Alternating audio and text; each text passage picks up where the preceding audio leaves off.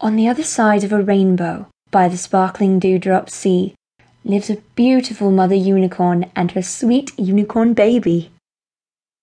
Ancient unicorn legends say that when a unicorn is born, they're waiting for that special day when atop their heads they sprout a horn.